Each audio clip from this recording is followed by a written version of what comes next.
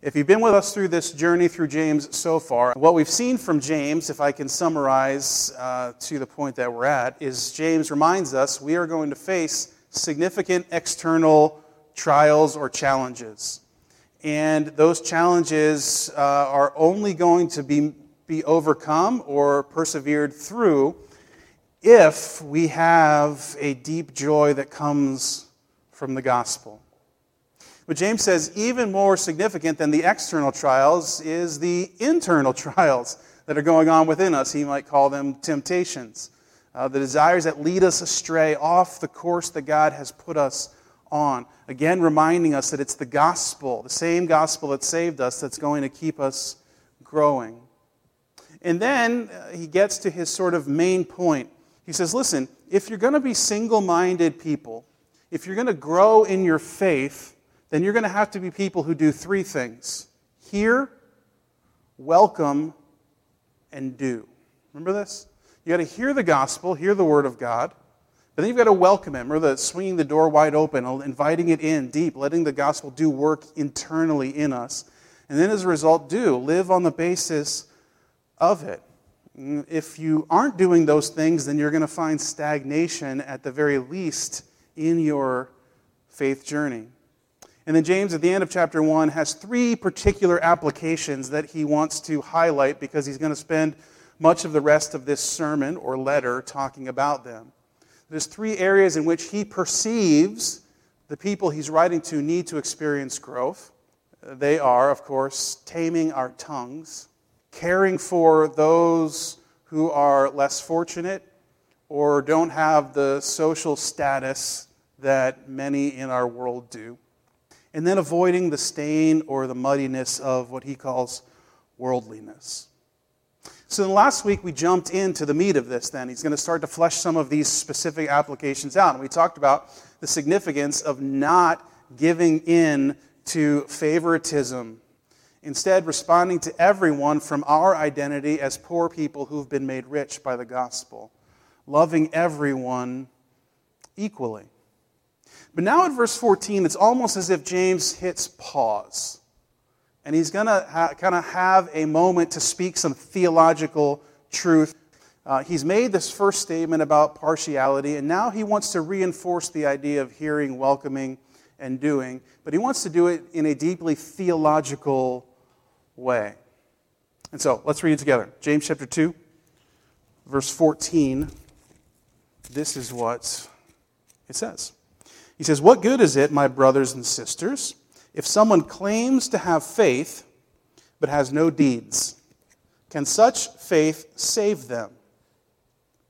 Suppose a brother or sister is without clothes and daily food. If one of you says to them, 'Go in peace, keep warm and well fed,' but does nothing about their physical needs, what good is it? In the same way, faith by itself, if it is not accompanied by action, is dead." Let me translate that last section into modern language. Right? If someone comes to you and they're struggling without clothes or daily food, and you say, "I'll pray for you," but don't do anything about it, what good is it? The same way, faith by itself, if not accompanied by action, is dead. But someone will say, verse 18, "You have faith, I have deeds. Show me your faith without deeds, and I will show you my faith by my deeds. You believe that there is one God." Good. Even the demons believe that and shudder. We'll see throughout this letter at least one more time. James likes to take people who think pretty highly of themselves spiritually and remind them they may be on the same level as demons, right? Which is kind of like cutting them at the knees, just like poking them pretty hard, you know? We'll see that again later on. All right. Verse 20, "You foolish person, do you want evidence that faith without deeds is useless? Was not our father Abraham considered righteous for what he did when he offered his son Isaac on the altar? You see that his faith and his actions were working together, and his faith was made complete by what he did. And the scripture was fulfilled that says, Abraham believed God, and it was credited to him as righteousness. And he was called God's friend." A little different status than demons, right? God's friend. You see that a person is considered righteous by what they do and not by faith alone. Now, all throughout, that verse right there has made our knees buckle, right? We'll talk about it. In the same way, was not even Rahab the prostitute considered righteous for what she did when she gave lodging to the spies and sent them off in a different direction? As the body without the spirit is dead, so faith without deeds is dead. Fascinating. We have to ask the question, what is James driving at here?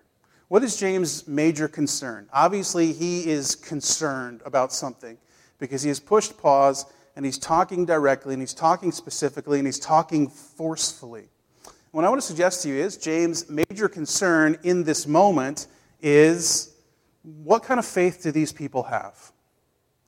More specifically, is their faith genuine? Is their faith genuine? Now, what we have to do, and we'll have to do this several times throughout this small passage of Scripture, is define terms. Because we get into a whole lot of trouble making assumptions about what James may or may not mean based upon what someone else, somewhere else in Scripture has said. And we remember, and we'll talk about towards the end of this talk, that much of the New Testament is contextually written to specific groups of people facing specific issues. And if we try to force them together without considering that reality, we will have all kinds of problems making sense of things. James is writing to a group of diaspora spread out based on persecution, Jewish people who have become believers in Jesus. And whether he's getting reports from them or just concerned because he knows it might happen, he's concerned that their faith may not be genuine.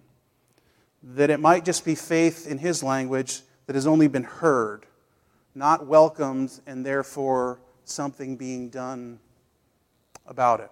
So, James talks about faith in two different ways in this letter.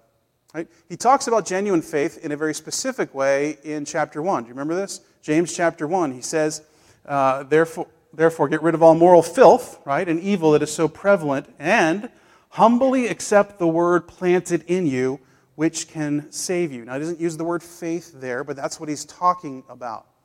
The idea of genuine faith is humbly accepting the word planted in you, which can save you. We know it's genuine faith because it saves, right? It's saving faith. So it's that idea of not just hearing, but welcoming. Do you remember this?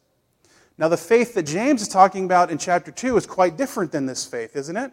Because in the first couple of verses, 14, 15, and 16, he gives three potent descriptors of this faith. The first is that it's useless, right?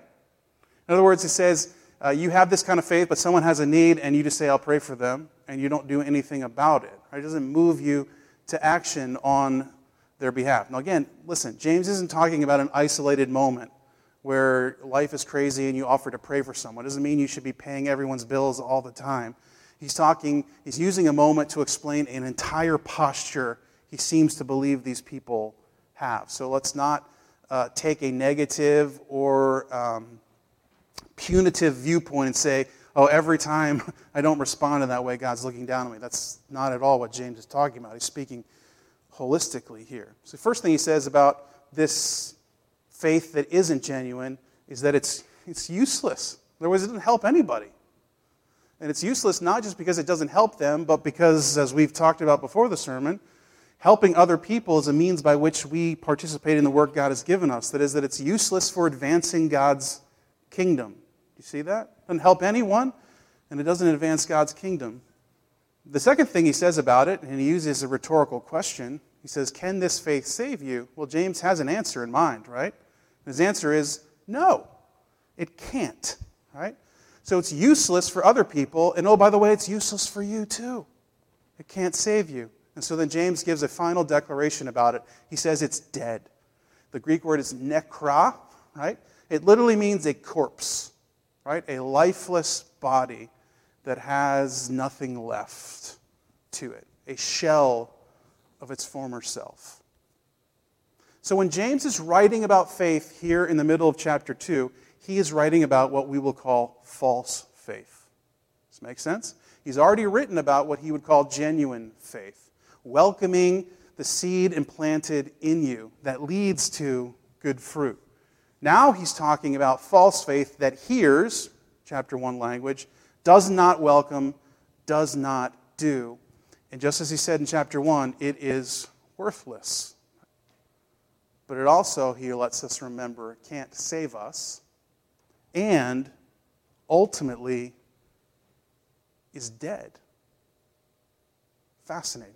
So, what is it that he perceives about their faith that makes it false?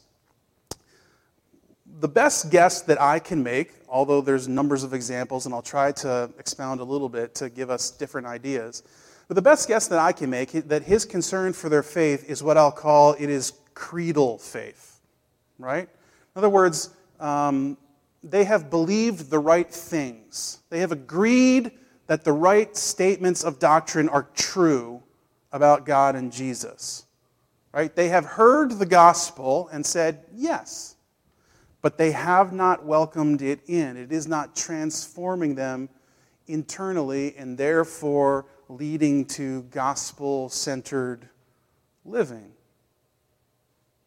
This is what we'll call creedal Christianity. Why do I suspect that's what's going on here? Well, because of the example he gives, right? He says, you say God is one. Great. So do the demons, right? In other words, James is reminding us that demons who are diametrically opposed to the kingdom of God, he's going as crazy as he can to make a point, right? He's saying, listen, even people who are working against God, he's not saying that's what they're doing, believe that. In other words, demons have orthodox theology, but it hasn't changed them. That should alert us to something, correct? That there is a kind of faith or belief that doesn't change us in any way, that can even leave us opposed to the kingdom of God, let alone what James seems to be speaking about, apathetic towards its advance in any way. Creedal Christianity. Here's my guess. Many people in the church today, I'm not just talking about ours, but my guess is even here in ours, have a form of creedal Christianity. That is, you've heard and you've agreed. Jesus, God, yes. Resurrected from the dead, yes. Judge of all things at the end of days, yes. And that's it. And James would say to you this morning, you should shudder like the demons do, because that faith is not going to lead you to a place of healing or holistic rescue. But listen, we understand in our context and in the church, and this probably very well was true in the church that James is writing to. He doesn't just doesn't give us particular examples of it, but there are other examples of what we would call false faith, or just hearing faith, not welcoming in faith. It's not just creedal faith, it's also religious faith, right? That says, well, the Jesus thing is true. It's why I go to church and I do read my Bible and I do all the religious activities, but it's not really changing anything about me. Right? Just going through the motions because that's the worldview I've subscribed to, but it's not anything I've ever welcomed in. There's no fruit from it. The truth is that that's a form of false faith that should make our knees buckle a little bit. Likewise, there's what I would call cultural Christianity. In many ways, we could describe our country largely in this way, though it's becoming increasingly post-Christian. And I would suggest to you, in some ways, that's an okay thing, church. Because what had happened in our country is, well, everyone was a Christian. Why? Because I am. Because that's what the culture said. And it's a dangerous trap to live in that. That is, you're Christian because that's kind of what we've always been. But it's never done anything personal for you. And then lastly, I would say there is a false faith that I would call familial Christianity. Right? That is that, well, I grew up in a Christian family, and therefore I did all the Christian things. I'm still doing the Christian things, but I've never really embraced the gospel internally. Friends, how do I know that all four of those things are false faith? not just because James said them, but because all four of those things were true of me for a long time. Until I had a moment where I finally opened the door and let the gospel come deeply into my heart and profoundly change me. Which began with me admitting that I was a broken person in need of transformation. See, all four of those types of Christianity don't have to admit that.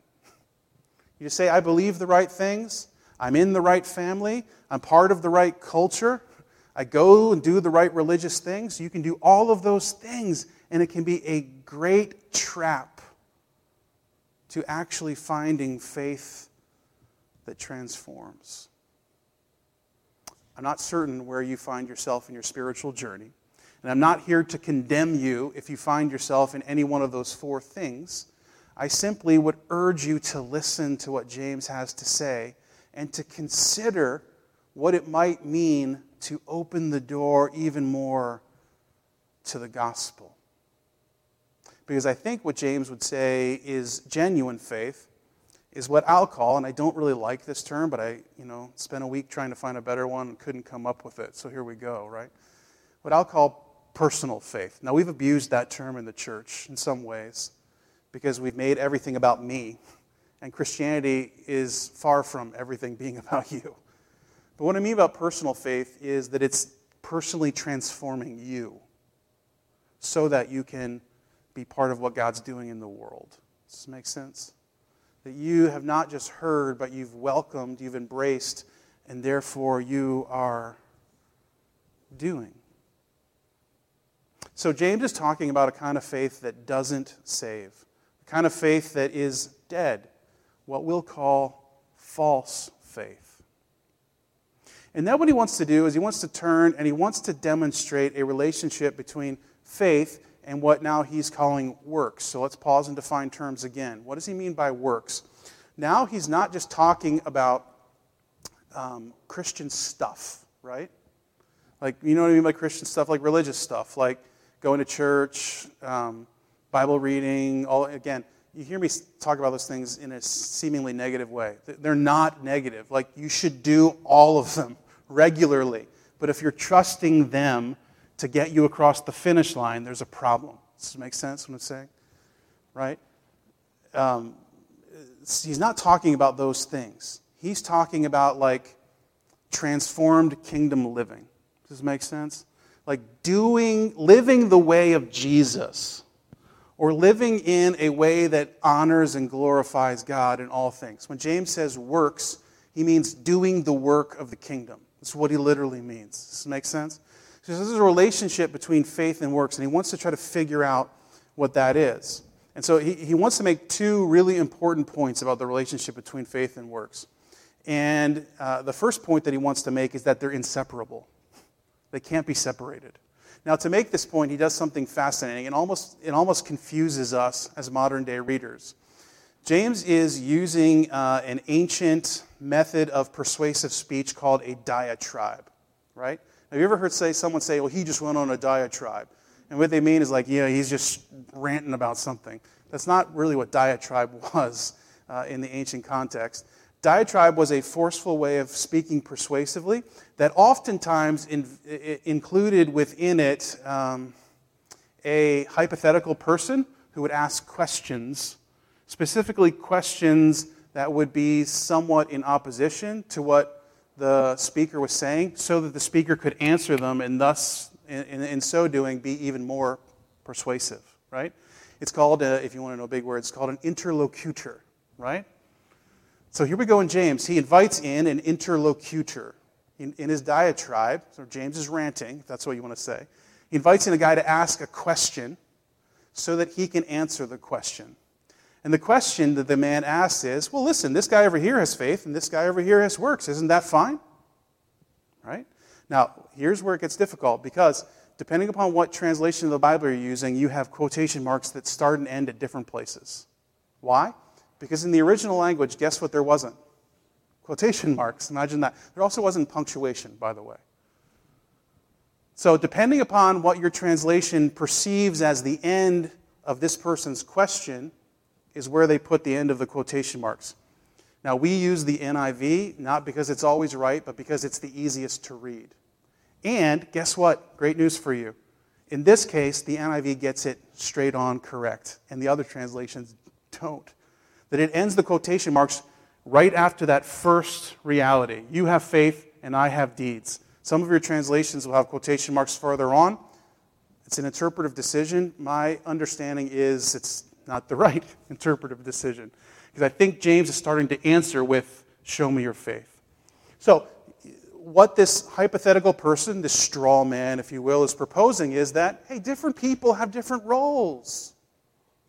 This kind of sounds like Christianity, right? Different gifts. Someone's got the gift of works, and someone's got the gift of faith, and we're all kind of doing our own thing, and they can be separate in that way. Someone can be much more of a worker, while someone is much more of a faither, right?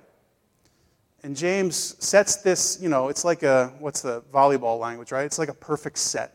Because James wants to spike, right? He wants to hit the ball as hard as he can. And he gives an answer. And he says, yeah, you think they're separate? Show me your faith without works, and I'll show you my faith by my works. What's he saying? They can't be separate. They are inextricably linked.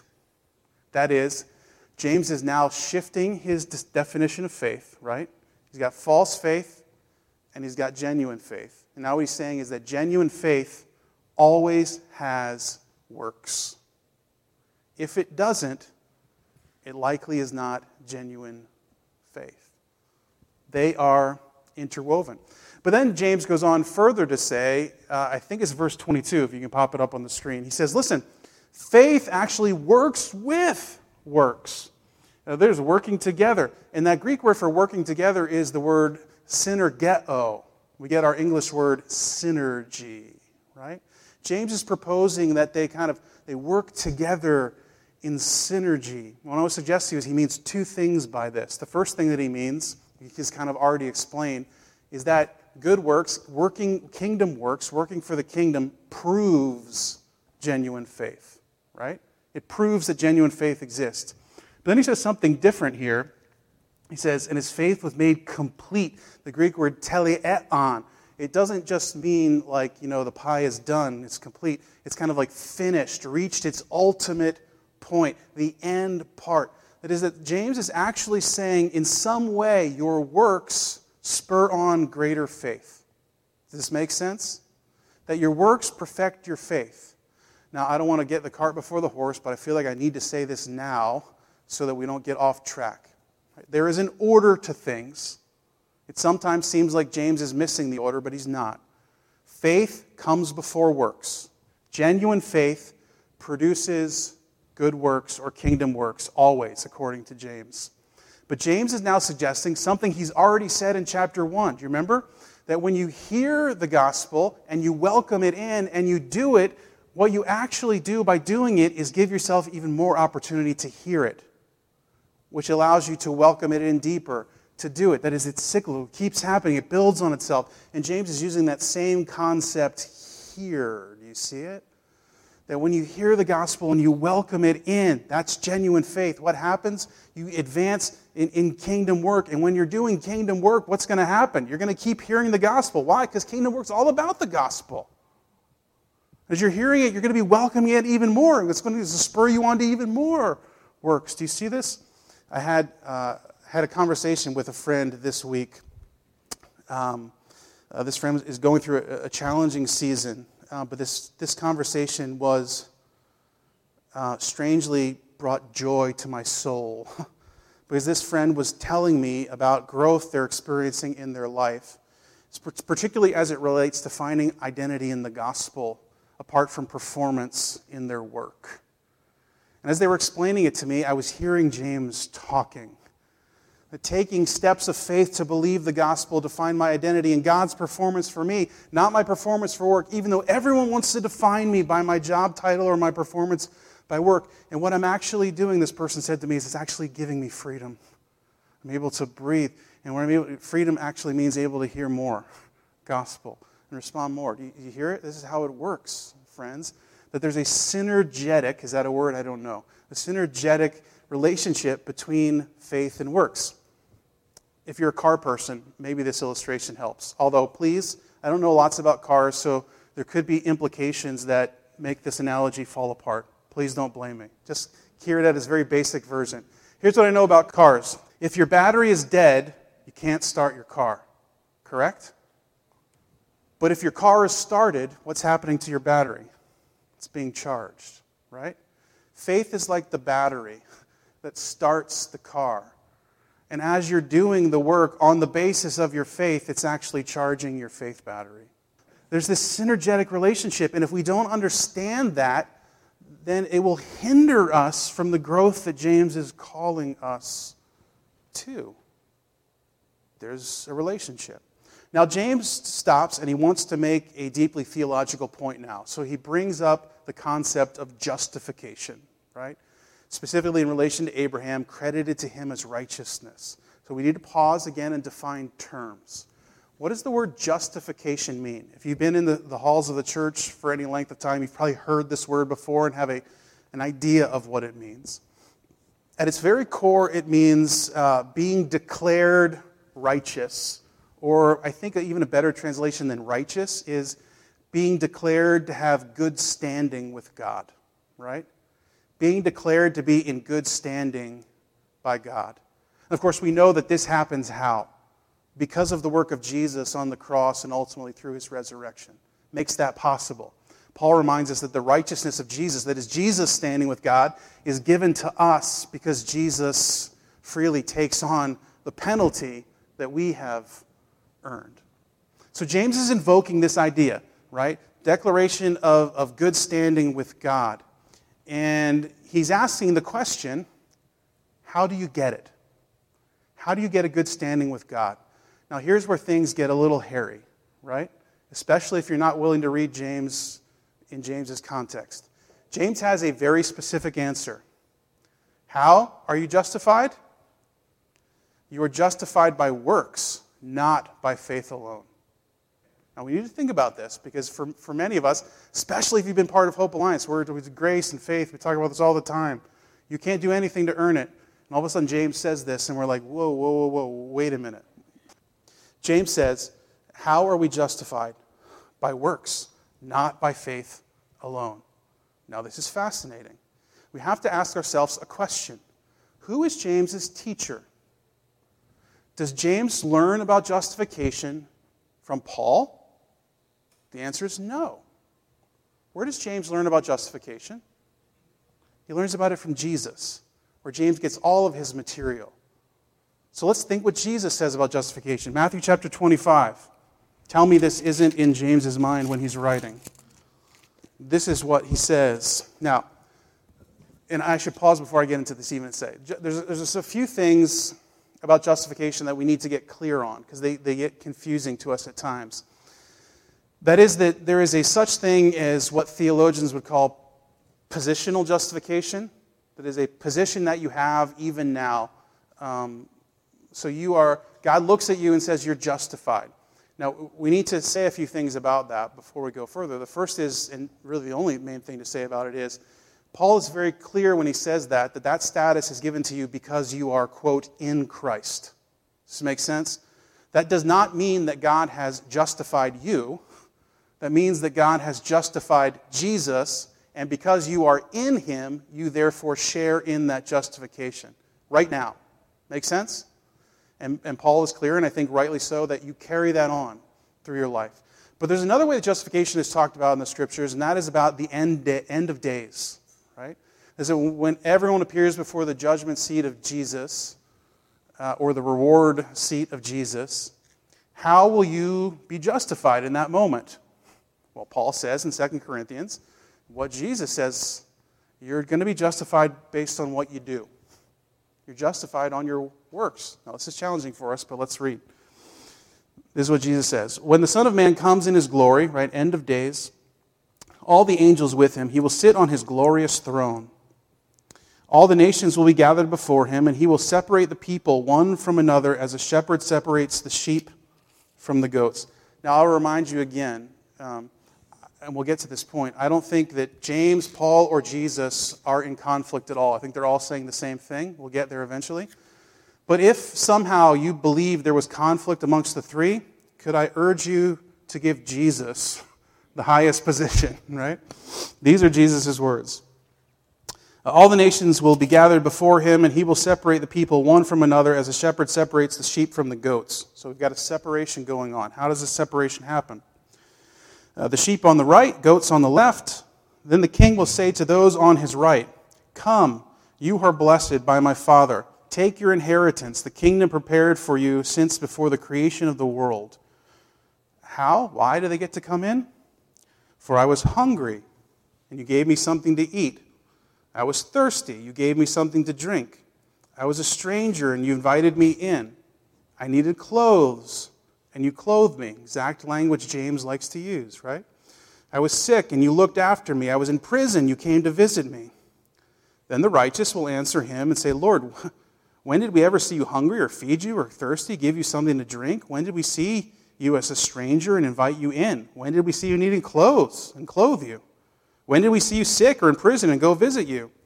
The king will reply, "Truly I tell you, whatever you did for one of the least of these brothers and sisters of mine, you did for me." Then he will say to those on his left, "Depart from me, you who are cursed, into the eternal fire prepared for the devil and his angels. For I was hungry, and you gave me nothing. I was thirsty, and you gave me nothing. I was a stranger, and you did not invite me in. I needed clothes, and you did not clothe me. I was sick and in prison, you did not look after me." They also will answer, "Lord, when did we see you hungry, thirsty, or as a stranger, or someone needing clothes, or sick, or in prison, and did not help you?" And he will reply, "Truly I tell you, whatever you did not do for one of the least of these, you did not do for me." Again, I want to suggest to you, Jesus is not taking every particular example. He's speaking holistically in terms of a posture of living.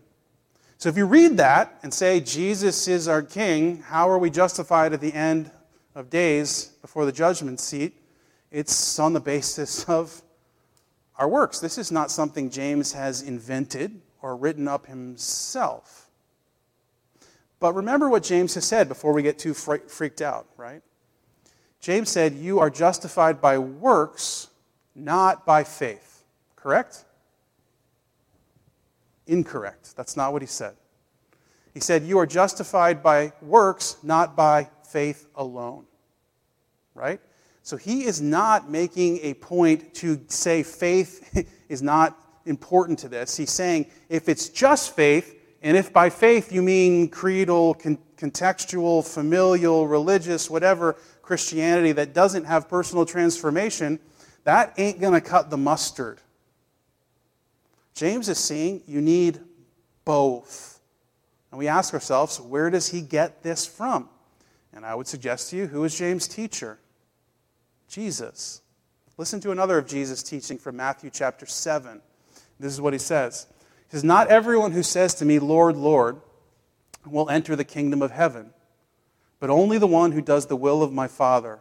So again, it sounds like Jesus is saying, just because you check the box and say, I'm God or I was resurrected or whatever, doesn't mean that's genuine faith that's going to get you there. There needs to be works involved in this.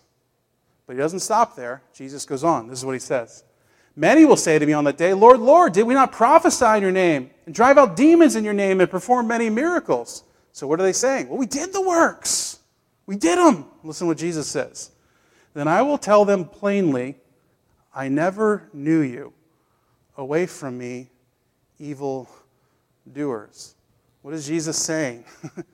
There's false faith on both sides of this spectrum, isn't there? There's false faith that just says the right truths about Jesus, but never has internal embrace of it, and therefore is dead. There's also false faith that says, look at all the things I do for you, Jesus. Isn't that good enough? And Jesus says, that doesn't work either. You need them both. And to make his point, James turns to none other than Abraham. Why Abraham? Well, Abraham is like the chief dude amongst the Israelites, right? He's the father of their nation. And if we look to him, then we can see things. I think, too, I don't have time to talk about it, but he's trying to push before the law a little bit, too. So James pulls on Abraham, and this is why he does it. He wants to show that Abraham is justified by his works, right? So he says, wasn't he justified when he sacrificed his son Isaac? Now, we don't have time to retell the story. Hopefully, you are somewhat familiar with it, or you can read it later on. Abraham was called by God. He was an old man. His wife was barren. God said, I'm going to make a great nation out of you. And Abraham's like, okay. And he's willing to follow God, even though everything in the world says it can't happen, right? And then eventually, God comes through, and his wife Sarah gives birth to a son. And then eventually, when his son is significantly older, right, his teens, he says to Abraham, now I need you to sacrifice this son. Now, scholars have speculated on why he's doing it. Is God testing him? Abraham had kind of tried to do his own thing with with one of his servants to try to populate the kingdom God had. And God said, no, that doesn't work, right? So is this a test? We really don't know. But what happens when Abraham he believes it. The writer to Hebrews later tells us what he believes is actually that God would resurrect Isaac from the dead, right? He so believed in God's promise of salvation that he was willing to put the very thing that held it up tangibly on the line. And of course, as he went to sacrifice him, you remember the story, God intervenes. He stops him. And he reaffirms the covenant to him. And James is pointing on that moment in Genesis 22 and say, see, he's justified by that. But that work happens not because Abraham just decided to do a good thing, right? It comes out of a deep belief in God's promises. So that Genesis 22 doesn't happen unless Genesis 15 first happened, where God offered this to him, and Abraham said yes. Now listen, Abraham was a super wealthy dude, living a great life, living his best life now in Ur of the Chaldees, right? And yet, somehow he believed that what God said was actually the truth to salvation in life. And in Genesis 15, James quotes, his faith was credited to him as righteousness. So you're saying, wait a minute, Abraham said he was justified by his works, now he's saying he's justified by his faith? Yep, you get James now, right? This is what he's saying.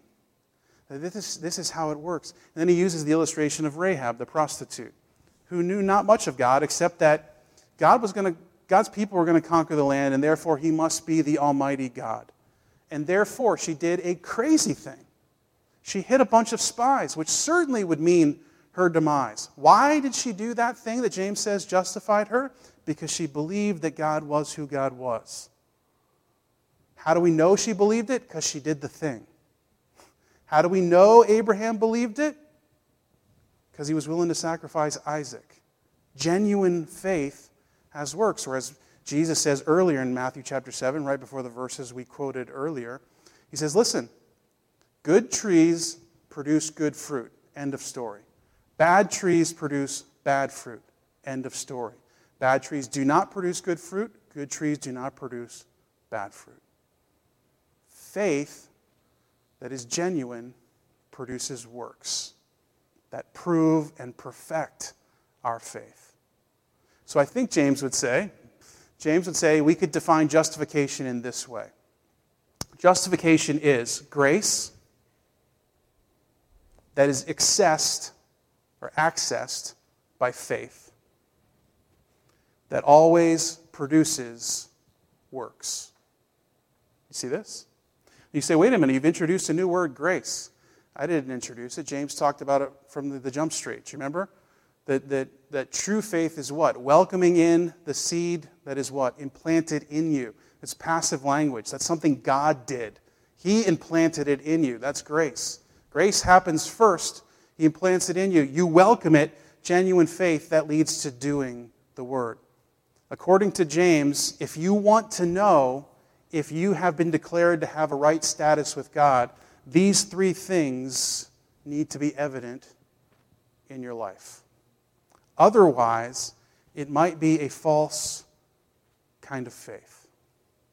So we need to pause and ask the question, okay, fine, Adam, this all sounds great, but what about the elephant in the room? And I say, how dare you call the Apostle Paul an elephant? He might have had a large nose and been bald. Scholars think that's true. It makes me feel better about myself. But he's not an elephant. And it seems like he taught something very different than that. In fact, you might say, I can quote to you from Galatians and from Romans where Paul says, you are justified by faith, not by works. And I want to suggest to you that we have to understand context if we're going to make sense of any of this. That is that Paul and James are two very different people writing to two very different audiences, asking two very different questions, both on the basis of Jesus' true teaching. You say, okay, fine. What is James asking? Here's the question James is asking. Is there a such thing as false faith? It's James's question. And the answer is a resounding yes. Well, then what is Paul's question? Paul wants to know, is there any way you can earn salvation or earn justification? And the answer is a resounding no.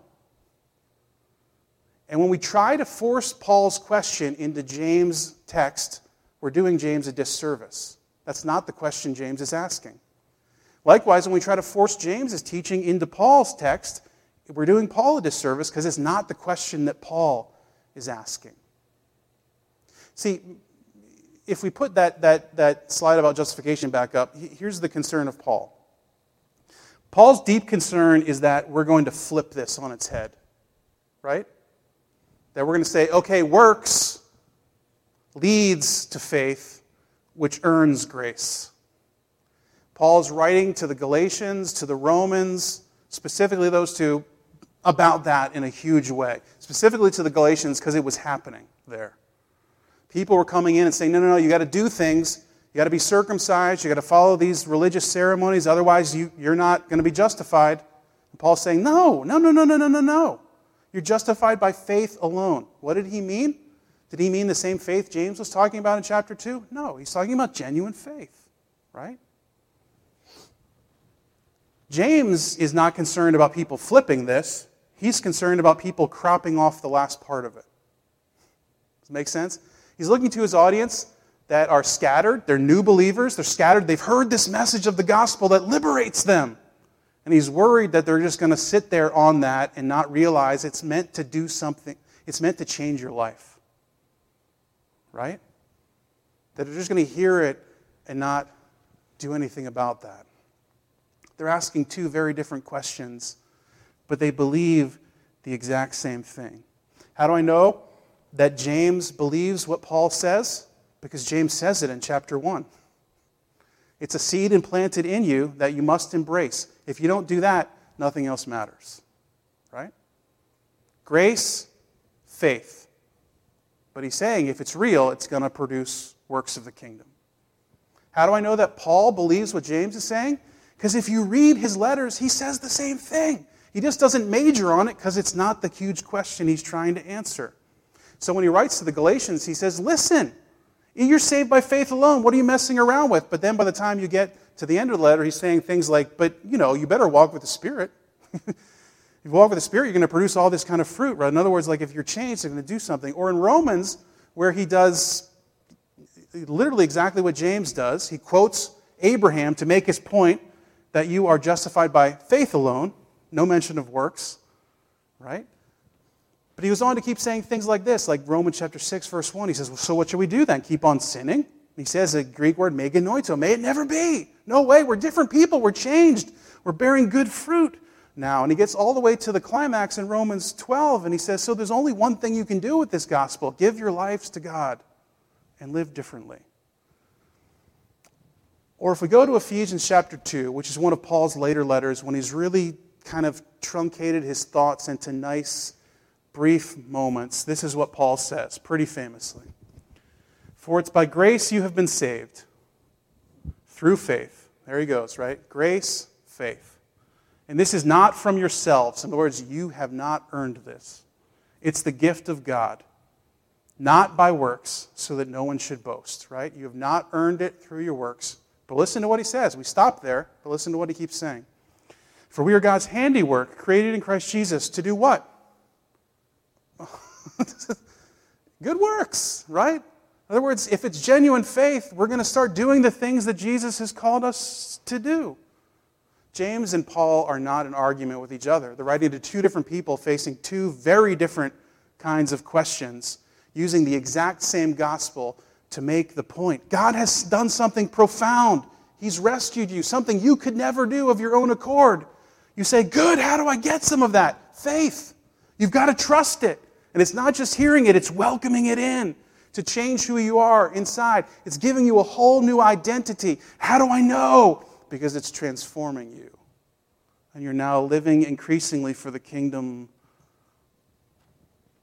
of God. Someone asked a profound question. He said, listen, how do I deal with the lifelong struggle of feeling like God's love and blessing in my life is directly related to my works? How do I replace the truth, they said capital T, with other truths? And I say to you,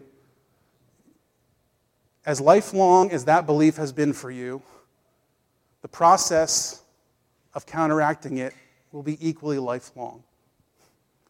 And the only way that we accomplish it is if we get the right order of justification and if we continually, fiercely preach it to ourselves, catching each thought captive and correcting it with truth. If you want to ask, the most basic way you can answer how you're justified is grace. Because if it doesn't start with grace, you're done. Okay, but fine. Grace, but then what? Faith, right? And a faith that produces works. So if grace is first, then what we've said is that God has loved you long before you ever did anything for Him, and long before you even believed that He loved you. How do you counteract it? With the gospel. This is who God is. Why do I belabor the point in talking for 45 minutes about works and faith and all of these things? Wasn't it just an issue James was trying to deal with then? I said to you, no. This was not just a first century issue. These issues, the ones that Paul was facing and the one that James was facing, go right on into our modern day and will continue on. That is that we need to continually hear truth from James and Paul and ultimately the Holy Spirit, because we tend to fall into one of two camps on either side of the gospel if we allow ourselves to be misdirected. One says, yeah, the gospel is true, but I've really got to do stuff. Otherwise, God isn't happy with me. So God is really happy with the stuff that I do, and so I'm going to keep checking the boxes and keep doing the things, and what you're doing is you're trying to do without hearing and embracing. Right? You need to hear from Paul. You can't earn God's affection. Can't be done. In fact, God can't love you any more than He already does. How do you break the habits? By finding out just how much God loves you and letting it change you. Embracing it, letting you work. There's an opposite side of the scale that a lot of people tend to fall on too. Right? And that is, well, God has done something incredible. And I'm set free. So I'm just going to live. And you need to hear from James. That it matters how you live. Not because you're earning something from God, but because genuine faith always produces kingdom work. And if that's not true in your life with some increasing regularity, then there should be some knee buckling that says, wait a minute, is my faith just hearing? Or have I actually welcomed it in? Why are these two counterpoints so important? Because the devil will do whatever he needs to do to corrupt the gospel. And the easiest way to corrupt the gospel is to change little pieces of it rather than trying to dismiss the whole thing. Right? Yeah, God took care of everything. You're fine. Or, well, yeah, God took care of everything, but look at you. Accusation, judgment, accusation, judgment, accusation, judgment. Whereas someone who is truly embracing the gospel, lifelong process, stands in the middle and says, I've been set free from God, but Jesus is my Lord and I follow him. This is what it means to have genuine faith. Pray with me.